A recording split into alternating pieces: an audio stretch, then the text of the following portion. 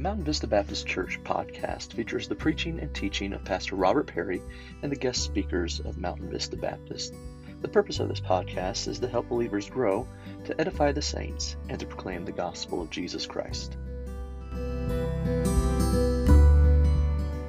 Is where we'll be found here this morning. And over the last several weeks, we began a study through the book of 1 Corinthians. We have entitled it Reset. And the reason for the title of Reset is because we've learned that this book of 1 Corinthians is a letter, right? It's a letter that was written by the Apostle Paul underneath the inspiration of the Holy Spirit. He wrote it to a church and to believers there in the city of Corinth. And the reason for his writing is because although the church started off pretty well, there was some good things that were happening. Many people were getting saved there in the city of Corinth, and were coming to know Christ as their Savior. Unfortunately, as time went on, there was some things that crept into the church that they started to go their own way and to try to do their own thing instead of what, of course, the Lord would have desired for them to do. And they needed to kind of refocus. They needed to reset, if you may. And so we said this. We said, first off, that the Apostle Paul in chapter 1, he said if the first thing that needs a reset is our focus, and that's our focus on who matters most. And in the first several verses in chapter 1 of 1 Corinthians, we find the reference to Jesus Christ over and over and over again. And Paul's just trying to recall their attention and their focus back to Jesus Christ and to who matters most. But then he also, in the next few verses, he offered a prayer of gratitude. Now, we discussed the fact that Corinth was not perfect. We discussed the fact that Corinth had a lot of problems. But even though they weren't perfect, and even though they had problems, Paul was still able to offer thanksgiving for who they were and what God was doing in their life. Now, my friends, today we understand that we are not perfect, and the situations we encounter are never going to be perfect. But even in the midst of things that don't necessarily always go our way, they're not always perfect in our life, can we not still offer gratitude and thanksgiving to the Lord for His work in our life in spite of all of that? Absolutely we can. And that's truly the only way we're ever going to have a reset. If it doesn't start with focus on Jesus, and if it doesn't start with secondly, with our hearts being reset to gratitude, to thanking the Lord for what He's doing and done in our life and going to continue to do, we don't have much chance to really having a true reset beyond that. But in the next several verses, all the way through the end of chapter number 1, the Apostle Paul has been working on helping them to understand that there are certain things, tangible things that were causing problems that had caused them to get off course, and that was the necessity for the reset. The first thing he addresses is division within the church, division amongst its members, divisions amongst believers, brothers and sisters in Christ. In fact, in 1 Corinthians chapter 1 and verse number 11, the last few words there of that verse say that he heard that there was contentions among them. Now that word contentions would be that divisions. There was bickering, there was fighting, there was quarreling amongst them. And he's saying, listen, he asks a rhetorical question pretty much next. Is Christ divided? Obviously, we know the answer to that is no, He's not. So if Christ isn't divided, then why is His people divided, is what he's wondering. And so he starts addressing the issues to which was causing their problem, which was causing their division or contention. The first thing he addresses is the need to remember that eternal focus is always greater than a temporal focus. See, here the men and women of Corinth were focusing on what clique or what group they were a part of, what evangelist or preacher they had considered to be responsible for bringing them the good news of the gospel. Some were saying, I am of Paul. Some were saying, I am of Apollos. Some were saying, I am of Peter. But listen, those men, those preachers, only are going to live a particular lifespan. They're not going to live forever as in their physical human form anyways. One day, this physical body of theirs was going to die, just like your physical body is going to die and take the last breath, and it's going to be no longer. It's just temporal. And the things of this world, groups and cliques, they're just temporal. But the things of God are eternal. And so he says, listen, remember that eternal matters. The things that eternal matters are greater than temporal matters. And when we get that focus flip-flopped, a lot of times when we put that temporal focus first, my temporal focus might be different than your temporal focus. And when they're different, we're going to fight about whose is better. And it's going to cause division. Then he went on to say, not only is eternal focus greater than a temporal focus, but also that God's ways and God's thoughts, or his ability, if you may rather, God's ability is greater than man's ability. Because he goes on in the last part of chapter number 1, as we learned last week. He's telling them about the message of the gospel of Jesus Christ and how Jesus had chosen to get that message to the people of the world. And he literally said that in man's opinion, the message of the gospel and its process is foolishness. Now we understand when he says foolishness, that's talking about how man would perceive it, and that God's wisdom is much greater than man's wisdom. And even in what man would think to be foolish, God accomplishes greater than anything man could ever accomplish. So his abilities, God's abilities, are greater than man's. Unfortunately, aren't we prone to trying to figure out this life on our own sometimes? We try to do what we want or what we think is best and what we consider to work out the best. We've got our 10-year plan, our 15-year plan, and nothing wrong with planning, as we already discussed. But when that plan takes the place of what God wants in our life, we've gotten off course, and ourselves sometimes need a reset. Now, if I have a plan on how this church should look, and you have a plan on how this church should look, but neither of those plans are God's plans, guess what? We're going to fight about whose plan is best, right? My plan is better than yours. No, my plan is better than yours. And it's going to cause divisions. It's going to cause contentions. Now, but if we all are on the same page and say, no, God's way is best. Let's just be surrendered and yielded to doing God's plan. Then we're not going to fight about any of that because we're just surrendered to his plan. There won't be divisions there. But this morning, we're going to find that he's continuing on with this thought of the message of the gospel. And who would admit here this morning, you don't have to raise your hand or anything, but just inside, in your heart, in your mind, who would admit that this world has a lot of different messages that preaches to us, doesn't it? There's all kind. You turn on the news, and each different news station is going to have its message. There's going to be the conservative, there's going to be the liberal, there's going to be something in between. There's going to be all kinds of messages that are pushed out there and promoted. This agenda and that agenda and this ploy and that ploy. And everybody's preaching their own way. But my friends, we must remember that God's message is always greater than man's message. Look at verse number 1. 1 Corinthians chapter 2, verse number 1. Here Paul is saying to the believers at Corinth, he says, "And I, brethren, when I came to you, came not with excellency of speech or of wisdom, declaring unto you the testimony of God. For I determined not to know anything among you, save Jesus Christ and him crucified. And I was with you in weakness and in fear and in much trembling. And my speech and my preaching was not with enticing words of man's wisdom, but in demonstration of the Spirit and of power." Notice verse number 5. "That your faith should not stand in the wisdom of men, but instead, rather, he says, but in the power of God." Our Father, we thank you for this morning. We thank you for the opportunity to be in your house today. And Lord, I just thank you for the absolute truth of your word and the message that it declares. It holds the truth for our eternal salvation. It holds the truth on how we can live a life that would bring honor and glory to you right here and right now as we live and breathe. It holds the truth of what would be the case or the penalty for those who would die without you this morning. And Lord, I ask now that you just help us to focus on your word today, the message of your gospel, the message of your word, that we would uplift it, that we would hold it near and dear to our hearts, that we would recognize that you have even exalted your word above your own name.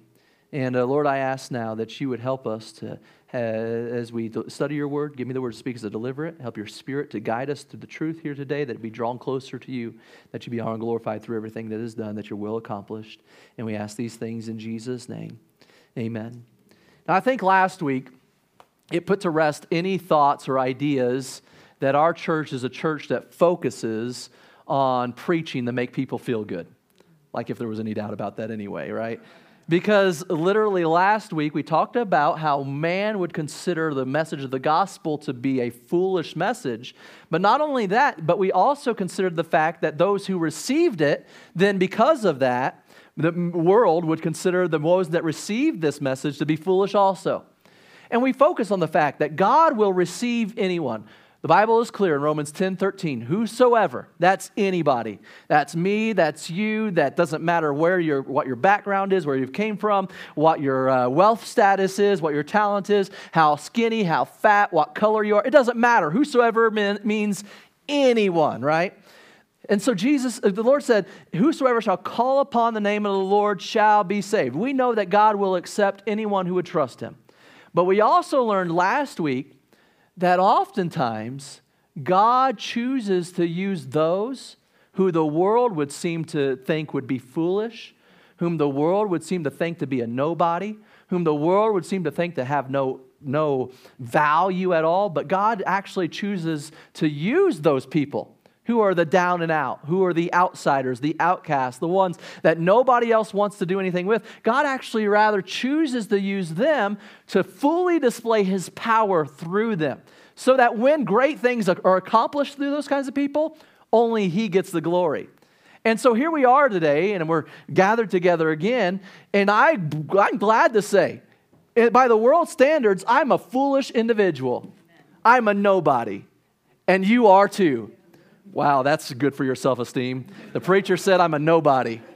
Yeah, that's what I'm saying. We put to rest the fact that we are not a church that worries about how you feel when you leave.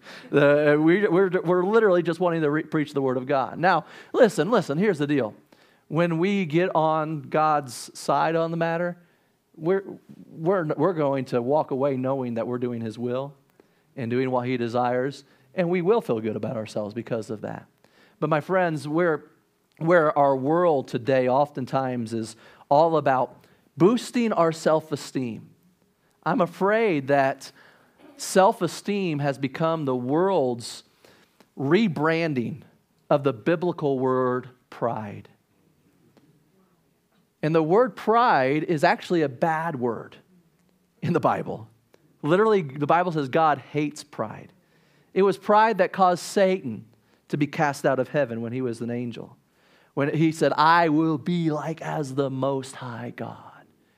In his pride, he lifted himself up and was cast out in punishment. It was pride that caused Adam and Eve to take of the fruit that God had forbidden. God said, don't eat it. You can have anything else except for this. And Satan came along and said, no, he doesn't want you to be like him because he knows if you eat of it, you'll be like a God.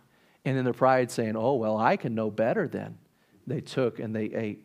And pride is what brought sin into this world and all of its problems that come along with it as well. Pride's not a good thing, my friends. And so when we understand that, we realize that when we accomplish anything, especially in the spiritual realm, when things of church, when we accomplish anything, it's not about us. It's about God working through us so that He might be able to get the honor, that He might be able to get the glory. And so one of Paul's key purposes for writing was to effect this change among the believers in Corinth. A change that says, it's not about me or the group I'm a part of or anything that I accomplish. It's about Jesus and what He's doing and what He's done. See, he uses this opportunity to declare that, listen, there's got to be a sender of the message, then there's going to be a recipient of the message, and there's going to be a message that needs to be received. We've already seen the sender, that's God. We've already seen the recipients, the foolish people that are willing to, according to the world anyways, that are willing to accept it. And now Paul focuses in chapter 2 much on the message and the message of the Lord. And my friends, again, I want to just reiterate that God's message is always greater than man's message. Here's the deal, my friends. If we came to church and it was only about what I thought and what my opinion on the matter was, I'd stand up here every week behind this pulpit, and I would deliver to you my opinion, my ideas. Now, some of you haven't sat down and chatted with me too long, but I don't have that many ideas. So we wouldn't go very far if that's all it was, okay? Listen. And if all I was preaching was my ideas, sometimes my ideas would go contrary to what your ideas were. Then all of a sudden, now you get to sit in the pew out there and say, well, I don't like what he just said. You might say that sometimes already anyways. It doesn't bother me if that is the case because we're trying to just say what God says, all right? But if it was just my opinion, if all I was preaching was my opinion, you sit there and say, oh, I don't like his opinion. Why don't you like my opinion? Well, your opinion's different than my opinion. Well, your opinion stinks. No, your opinion stinks. See where we're coming from? Division, contention, quarreling, fighting, bickering. When we start focusing on our own ideas and our own messages, which the world has plenty of them, and the world has plenty of them because it's made up of people, and you and I are people also.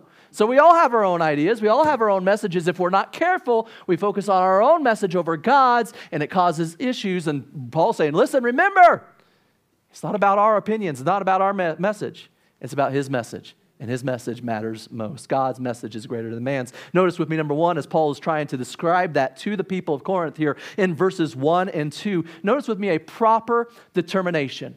When it comes to the idea or the thought that God's message is greater than man's message, Paul declaring this thought came with a proper determination in mind. He says that he didn't come to Corinth with some type of superiority in speech.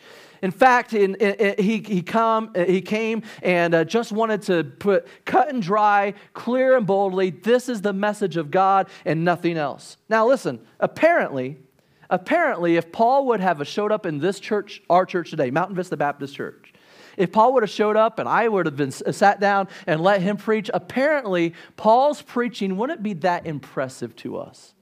You say, what do you mean by that, preacher? Well, I'll explain what I mean in just a moment. But without throwing yourself under the bus, I want you to think in your heart, in your mind, maybe our church has had a special preacher come through. We had a revival service or something, and we've promoted it. We've had flyers made up to promote it. We've given it out to people. And we said, man, you're not going to want to miss one service of this special time together because it's going to be great. You're going to enjoy the preaching. The message is going to be great. It's just going to stir your heart. It's going to be wonderful. And you're pumped up. You're excited to hear this preacher. You come in, you sit down, the preacher stands up. This brand new preacher, this guest preacher stands up. He starts preaching. And you sit there thinking like, this was the guy that they said was going to be awesome? This is the guy that was supposed to stir my heart. Like, he's kind of dry. Now, listen, you laugh because you've probably been there. I'm not trying to say that you're, throw yourself under the bus, but you've probably been there and you started judging the messenger instead of receiving the message. Now, listen here. Paul says he didn't desire for anyone to consider the messenger himself. He only wanted them to consider the message that he was declaring. And I'll prove this to you, and why I say that Paul probably wouldn't have been that great of a preacher in our estimation if he preached before us today, because in 2 Corinthians, Paul is writing to the same group of believers, and he addresses his detractors, he addresses his opponents, and he actually quotes their words to the church at Corinth. In 2 Corinthians chapter 10, in verse number 10, you can turn over there if you want, or just listen as I read. But in 2 Corinthians chapter 10, in verse number 10, Paul is quoting the words of his opponents when he writes to the believers in Corinth again, and he writes these words. He says that his opponents say about him, for his letters say they, are weighty and powerful. So, man, his opponents say, man, everything he writes, they're pretty weighty, they're powerful. That's good read. It's a good read. He's a great writer. But notice what they say. But his bodily presence is weak and his speech contemptible. Wow.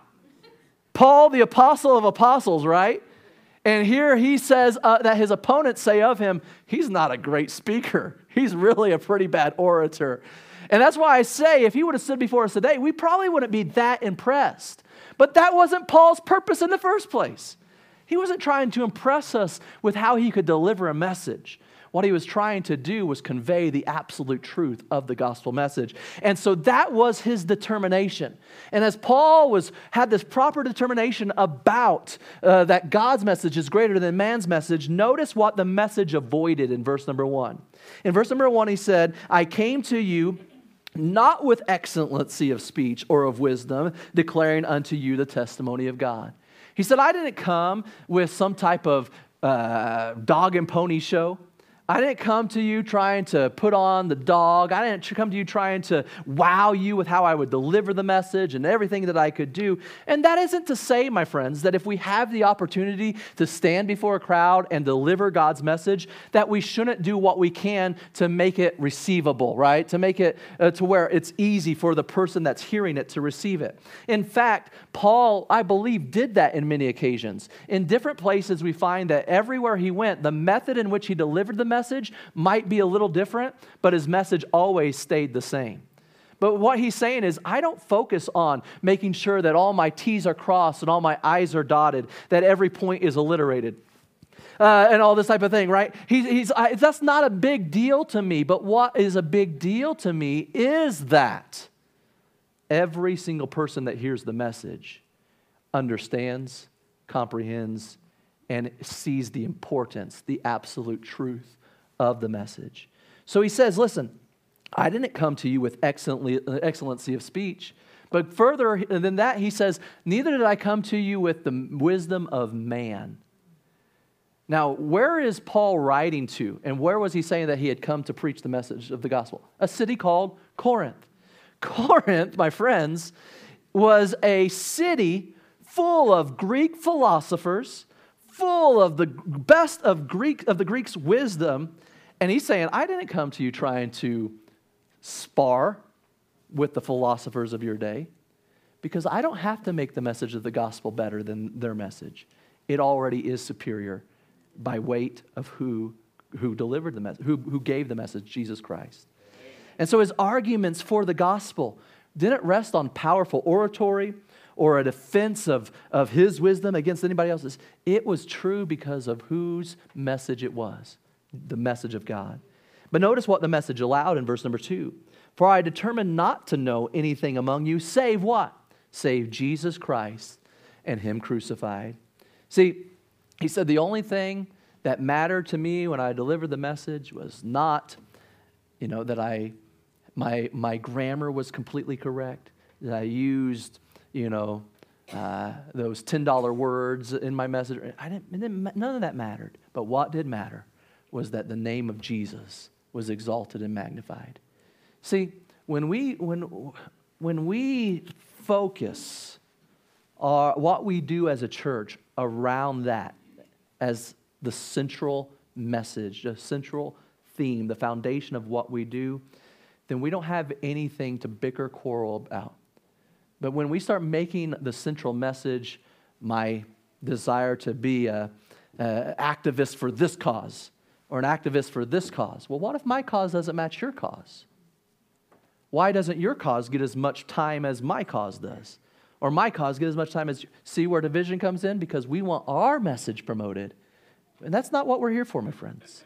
What we're here is to promote the message of Jesus Christ, because God's message is greater than any of man's messages. So we've seen a proper determination by Paul concerning this message. Notice number 2 with me, though, a persistent display when it comes to this message. Verses 3 and 4 says this, and I was with you in weakness and in fear and in much trembling. And my speech and my preaching was not with enticing words of man's wisdom, but in demonstration of the Spirit and of power.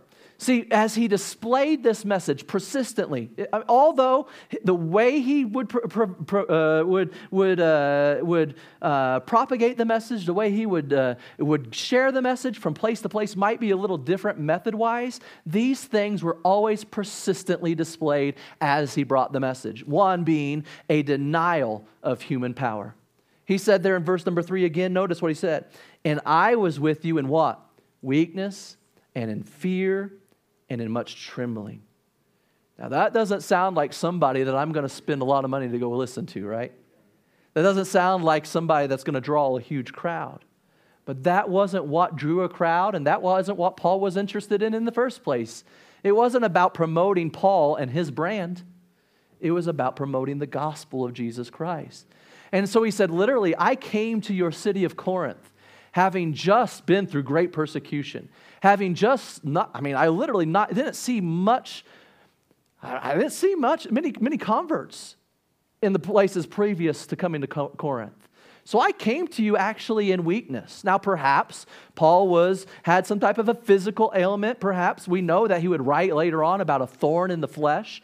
And some people argue about what that was. Was it a limp or was it a besetting sin and all that? None of that matters, but we do know that he had setbacks, things that kept him from being able to accomplish everything he would have wanted to accomplish in his own power.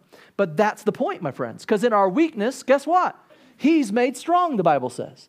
And so here's what we find here is that he arrived in Corinth and he had some weakness, possibly physically, some ailment, some sickness that was hindering him. But God's power went forth in spite of his weakness because it was God that was doing the work, not him. Notice he also says in verse number 3, but in fear and in much trembling. Now, if you've ever spoken in front of people, you know exactly what Paul's saying there. Whether it's in the church, whether it's at your workplace or whatever, and you had to stand up in front of a crowd, man, you've got what they call butterflies in your stomach. Your knees might be knocking together as you're standing there. And no doubt, the more you do it, the easier it gets a little bit. But I believe, especially when you recognize the importance of the message, particularly spiritually speaking, when you recognize the importance of the message, you don't ever quite get over having those nerves. I stand up here every Sunday morning, Sunday night, Wednesday night, and such, whenever I deliver the Word of God, and there's always a sense of a little bit of, I'm a little nervous about all of this, you know what I mean? And so Paul's saying, listen, I didn't have it all together. I didn't tout myself as the greatest speaker that was alive in my day. No, I had some fear. There was some trembling that was going about it as well. But notice that he persistently displayed a denial of human power, but he persistently displayed a demonstration of higher power. Verse number 4 said this, "And my speech and my preaching was not with enticing words of man's wisdom, but in demonstration of the Spirit and of power." See, he wasn't relying on his own human wisdom. He wasn't relying on any human power. And knowing this, Paul did 3 things, I believe, that could be an encouragement to us today. Knowing that it wasn't about him, but it was about God, first off, my friends, he showed up. Hey, listen, I believe about 95% of ministry opportunity that we get to do for the Lord starts with just simply showing up. How can we serve God? How can we deliver His message? How can we do anything for Him if we don't show up, right? And when we show up, it shows our obedience to what God has called us to do. He says in Acts chapter 1, verse number 8, "But ye shall receive power. After that, the Holy Ghost has come upon you, and ye shall be," not might be, not could be, but "ye shall be witnesses unto me in both Jerusalem and Judea, Samaria, and the othermost parts of the earth." He says, you will be a witness for me. How can we be a witness if we don't show up? That means that I'm ready whenever I encounter my coworkers. I'm ready whenever I encounter my family. I'm ready whenever I encounter those in the community. And I'm just looking for opportunities that the Lord puts in front of me to be able to share His message with them. A message that is greater than any other. And I'm willing to do it. I'm ready to do it. Just be prepared. Just be ready to show up. But secondly, you also notice that not only did he show up, he also proclaimed it. You ever been in a situation where you're like, okay, I'm ready. I've got it. You're a little nervous about something. You're nervous about doing something. You get there. You take that step forward, and I'm going to talk to that person. And you're like, nope, I'm not talking to that person. And you were ready. You were there, but you kind of no. Paul said, no, it's not enough just to show up. That's more than half the battle, no doubt. But he was determined to continue in a higher power, God's power, to be able to declare that message. I think also it's important to note that Paul wasn't flippant about it. He wasn't passive about it. You didn't see Paul get up in the morning, put on his witness wear t-shirt, strap on his WWJD bracelet, and then have his phone open on blaring his Christian music and then sit down at the park bench hoping somebody comes by and says, "What must I do to be saved?" Right? That's not how Paul went about it. Now, there's nothing wrong with witness wear. I have shirts that speak about being a Christian and things. There's nothing wrong with the WWJD bracelet. There's nothing wrong with playing your music for others to hear. The Christian music. The world plays their music as loud as they can for us to hear, full of vile lyrics and all that type of thing. It's okay for others to hear that we worship God through our music as well. However, listen, I don't think that goes far enough. When was the last time anyone ever came to you and say, please tell me how to be saved? It's a very rare occasion. And that's not the example Paul set. Paul was purposeful, not passive, purposeful in trying to declare the message. Notice that not only did he proclaim that message, but he proclaimed it boldly, expectantly. I believe that shows a matter of faith in Paul's attitude. That when he proclaimed the message, that he believed God was going to do something with it. Now, we ought to go believing, my friends. We ought to, in faith, believe that God is going to work when we speak on his behalf. My friends, we see Paul as he's trying to get the church at Corinth to recognize and realize, hey, listen, God's message is greater than man's message. And we see his proper determination. We see his persistent display. But thirdly, before we close, notice a proper desire in this as well. Why is he so set on making sure that the message is the main thing and not the messenger? Well, look at verse number 5. That your faith should not stand in the wisdom of men, but in the power of God. We see that this proper desire included to an extent a desire for exclusion. Now, when we talk about exclusion, that doesn't sound like a good thing all the time, does it? But sometimes, for what is right, some things just need to be left out. And he desired to exclude anything that could be said, Paul did this for me, or a man did this for me. That is to say, listen, he's reminding the church at Corinth that they could never say, I am of Paul, or I am of Apollos, or I am of Peter, because it's not about the messenger, but it's about the message that saves. But he had a desire to exhibit. What did he want to exhibit? He wanted to exhibit the power of God. Since the beginning of this letter, Paul had repeatedly emphasized what man would call a foolish message, a foolish way of delivering it, foolish people for receiving it. But my friends, we got to remember this, that saving faith is ultimately grounded and rooted in the power of God. The Holy Spirit convicts our heart of the need of a Savior as we hear the gospel message. Jesus Christ himself said, if I be lifted up, not if the preacher's lifted up, not if the goals of the church is lifted up, not if a denominational name is lifted up, not if the color of my pew is lifted up, not if my wants and desire. No, if I, Jesus Christ, be lifted up, I, Jesus Christ, will draw all men unto me. And saving grace is rooted in the power of Jesus Christ. And the message of the gospel is centralized in the work of Jesus Christ and what he's done. Now again, my friends, I said as we began that we all can have our own wants and desires, and we can proudly trumpet that message.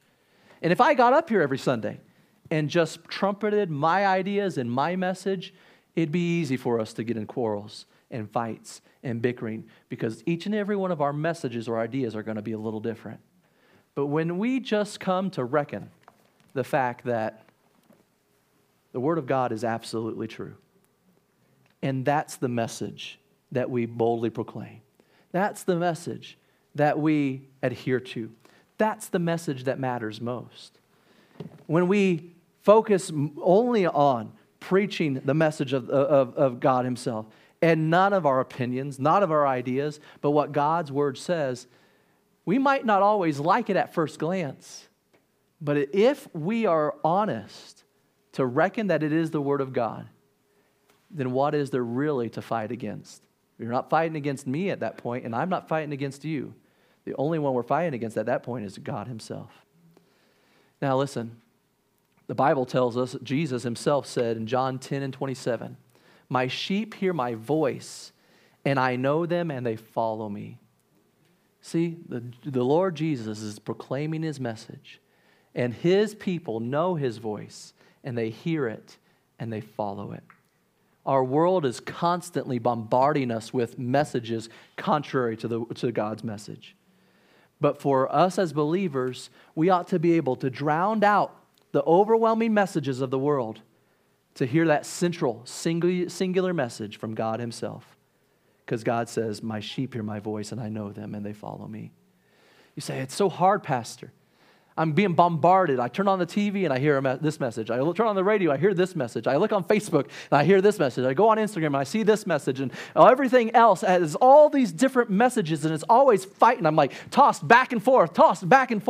And I've likened it like this before in the past, but it's like a basketball player. The arena is filled with hundreds of people and each of them an armchair, as they say, quarterback or coach. They're calling out the plays and they're saying, shoot the ball. And the other one's saying, pass the ball. The other one's saying, dribble. The other one's saying, full court press. The other one's saying, man defense, zone defense, all these different things. And everybody's calling it out. But the player on the court oftentimes is able to drown out all the white noise and over everything else hear the voice of their coach. How are they able to do that? Well, because every day in practice, the only message they're listening to is the message that their coach yells out from the sideline throughout the practice every single day. So that when everything gets chaotic, so that when everything gets loud and crazy, and everybody else is trying to shout their message, it's all blocked out because all they're tuned into is the message that their coach has been screaming from the sideline to be able to accomplish what is best for the team. Now, my friends, I want to illustrate how important it is to listen to God's message instead of letting every other message in the world try to have a place in your life. This candle is going to represent you and I as we navigate this world. And the flame is going to represent the messages that come our way. One side is going to be God's message. The other is going to be all the other messages that could be cast out to our ears throughout all that goes on in our world today. We've got both ends of the wick exposed here. And so as a believer, we've got God's message. We've got the world's message. We've got God's message. We've got the world's message. And we're trying to figure out which way is up and which way to go. And well, God's message over here about how I ought to live, that sounds really good.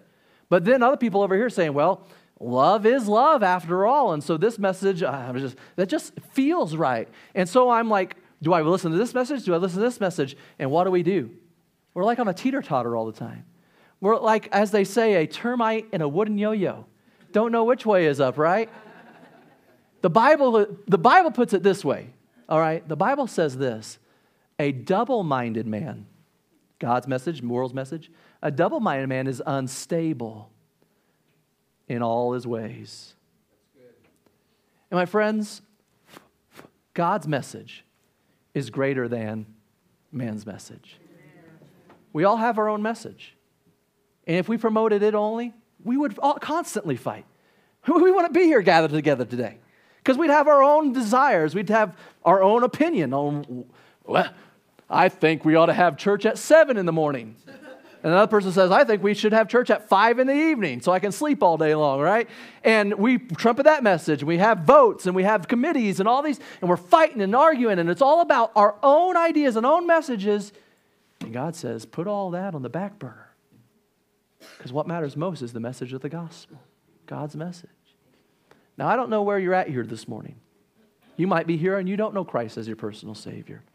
And you might have heard all kinds of messages from the world outside saying, this is how you can know that you have eternal life. You've heard messages that say, well, if you get in a baptistry tank and get baptized, somehow that water, that common every old day well water, somehow washes your sins away.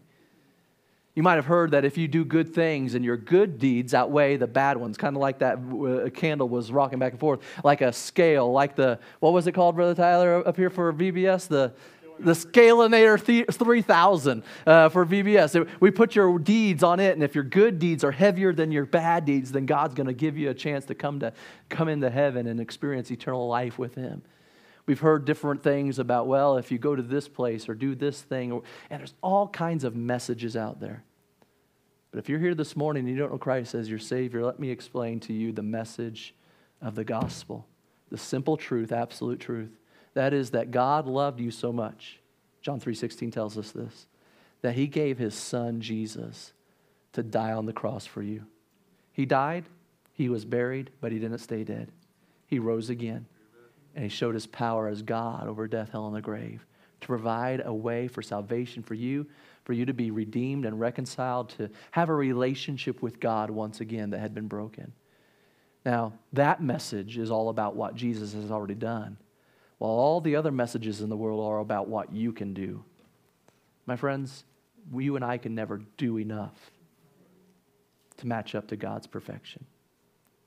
So the true, absolute message of the gospel is Jesus has already done it for you. Amen. If you trust him as your Savior, he will save you. But maybe you're here this morning and you've already settled your salvation. You know for sure that heaven's your home.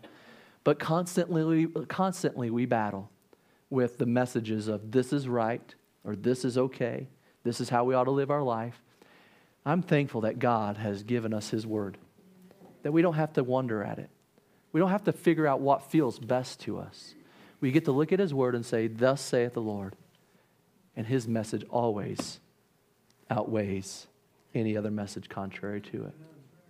And so maybe you're here and you say, man, I know what the Bible says, but sometimes I don't like what the Bible says. Sometimes I just feel like if I would do it this way, it'd be better. Well, that's another message that's preached to us, isn't it? Another message that says, no, your way isn't better. What you do or what you think is better than God. We obviously know that's not true because the Bible says that his thoughts are higher than our thoughts. His way are better than our ways. So my friends, it all comes down to what message are we going to listen to? What message are we going to accept? God's message or the world's message? Let me remind you, God's message is greater than man's. Would you stand to your feet with me today with our heads bowed and our eyes closed? Before we dismiss this morning, I want to have a simple time of invitation. And how many here would say, Pastor, with my head bowed, eyes closed here this morning, I know for sure that I'm saved. I know that heaven's my home. And if I were to die today, I'd spend eternity with God forever. Could I rejoice with you? Would you slip your hand up and right back down as a testimony to that? Hands all across this auditorium. Praise God for that. I'm glad to be in the presence of other believers today. But I wonder, is there anyone here who would say, Pastor, I'm not sure that I'm saved. And I'm not 100% sure that heaven is my home. I know that I think I know that God is real, and I think I know that He could save me, and He gave His Son for me. But I just don't know for sure. I have doubt that heaven is my home. Well, you know, my friend, let me share with you one verse. In 1 John, the Bible says, "These things have I written unto you, that believe on the name of the Son of God, that ye may know that ye have eternal life, and that ye may believe on the name of the Son of God." The Bible says that we can know. We don't have to doubt it. We don't have to question it. We don't have to ponder it. We don't have to wonder. But he says you can know for sure that you are saved and that you have a home in heaven. And maybe you're here and you don't know for sure, and I can't pray you into heaven. I can't get you there myself, but I would love the opportunity to just pray for you, that the Lord would continue to convict your heart of the need of Him, that He would give you the faith to be able to trust Him, that He draw you unto Him today. And if you'd like to have me pray for you today about how you could know for sure that heaven's your home, would you just slip your hand up and right back down so that I could pray for you? I see several hands here this morning.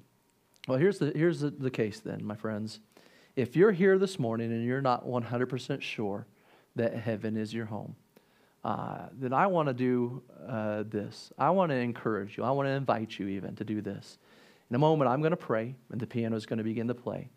And if you're just not 100% sure, and you'd like someone to take God's word, discuss with you what God's word says, not what Mountain Vista Baptist Church, not what the Baptist churches regularly taught, but what God's word says about how you could know for sure that heaven is your home. I want to invite you to come down here to the front and get my attention, and I'll have someone take the Bible, God's word, and show you right from His word how you can know 100% sure that heaven is your home, and you don't have to doubt it, don't have to question it. Maybe there's a little bit of fear. Maybe there's a little bit of concern. What are people going to think? Well, let me tell you this, my friends, that anyone here that knows Christ as their Savior is going to be elated that you have trusted Christ, that you desire to trust Christ. But if there's any question, if there's any fear, at the very least, would you do this favor for me today? As we dismiss this morning, I'll be out in the lobby. I'll be shaking hands. And as you pass by me, would you at least say, Pastor, I need to know that Christ is my Savior. And that way, not in front of everyone, but right there, as everybody's kind of leaving and going, we can get someone to show you right from the Word of God how you can know for sure that heaven's your home. One of two ways. I pray that you'll respond as God's spoken to your heart today. Our Father, we thank you for this morning. We thank you for your love and your goodness. And Lord, I ask now that you'd have your will and your way in this invitation, and that you would continue to speak to hearts as only you can. And we ask these things in Jesus' name. Amen. As the piano begins to play this morning, if the Lord's spoken to your heart and you're a believer, maybe you'd like to come and say, God, you know what? There's several things. There's several things that are constantly vying for my attention, trying to get their ideas into my mind. I'm constantly tossed to and fro with what is true, what is right, what is wrong. Pastor, just pray with me, please, that I would continually, always realize that God's message is greater. It's superior. That I'd accept it, even when I don't like it, that I'd accept His message over any of the messages that are sent my way from this world. Maybe you'd just like to come down to the front and ask God to help you with that. Surrender to Him in that way.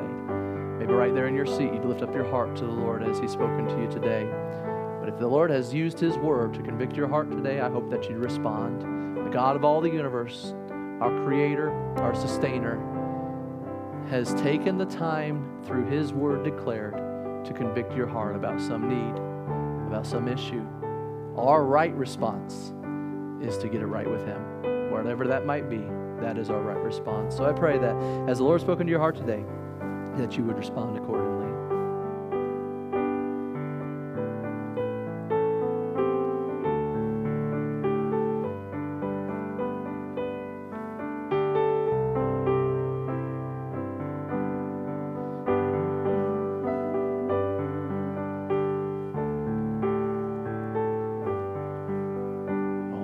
Thank you for being here this morning. We're going to be dismissed with prayer here at this time. And I want to remind you again, though, our services tonight will start at 6 o'clock.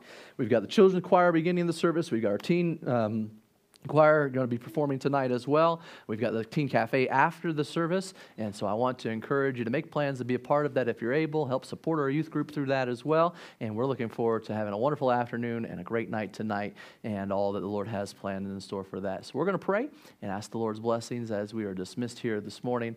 And I'm going to ask Brother Matt Bodwin, since he's in the back, I think you got a mic there with you also. Go ahead and pray and ask the Lord to bless us as we're dismissed this morning, please. Lord, you're so good, Lord. We thank you again for reminding us of your word, Lord, and that the message is so important to us, Lord, and that it's personal, Lord. And we just thank you for everything you've done, the sacrifice you made to give us your word and make a way for us, Lord. And we just thank you for being able to meet again with other believers and encourage each other. And we just ask that you get us home safe and bring us back here again. We pray all this in Jesus' name. Amen.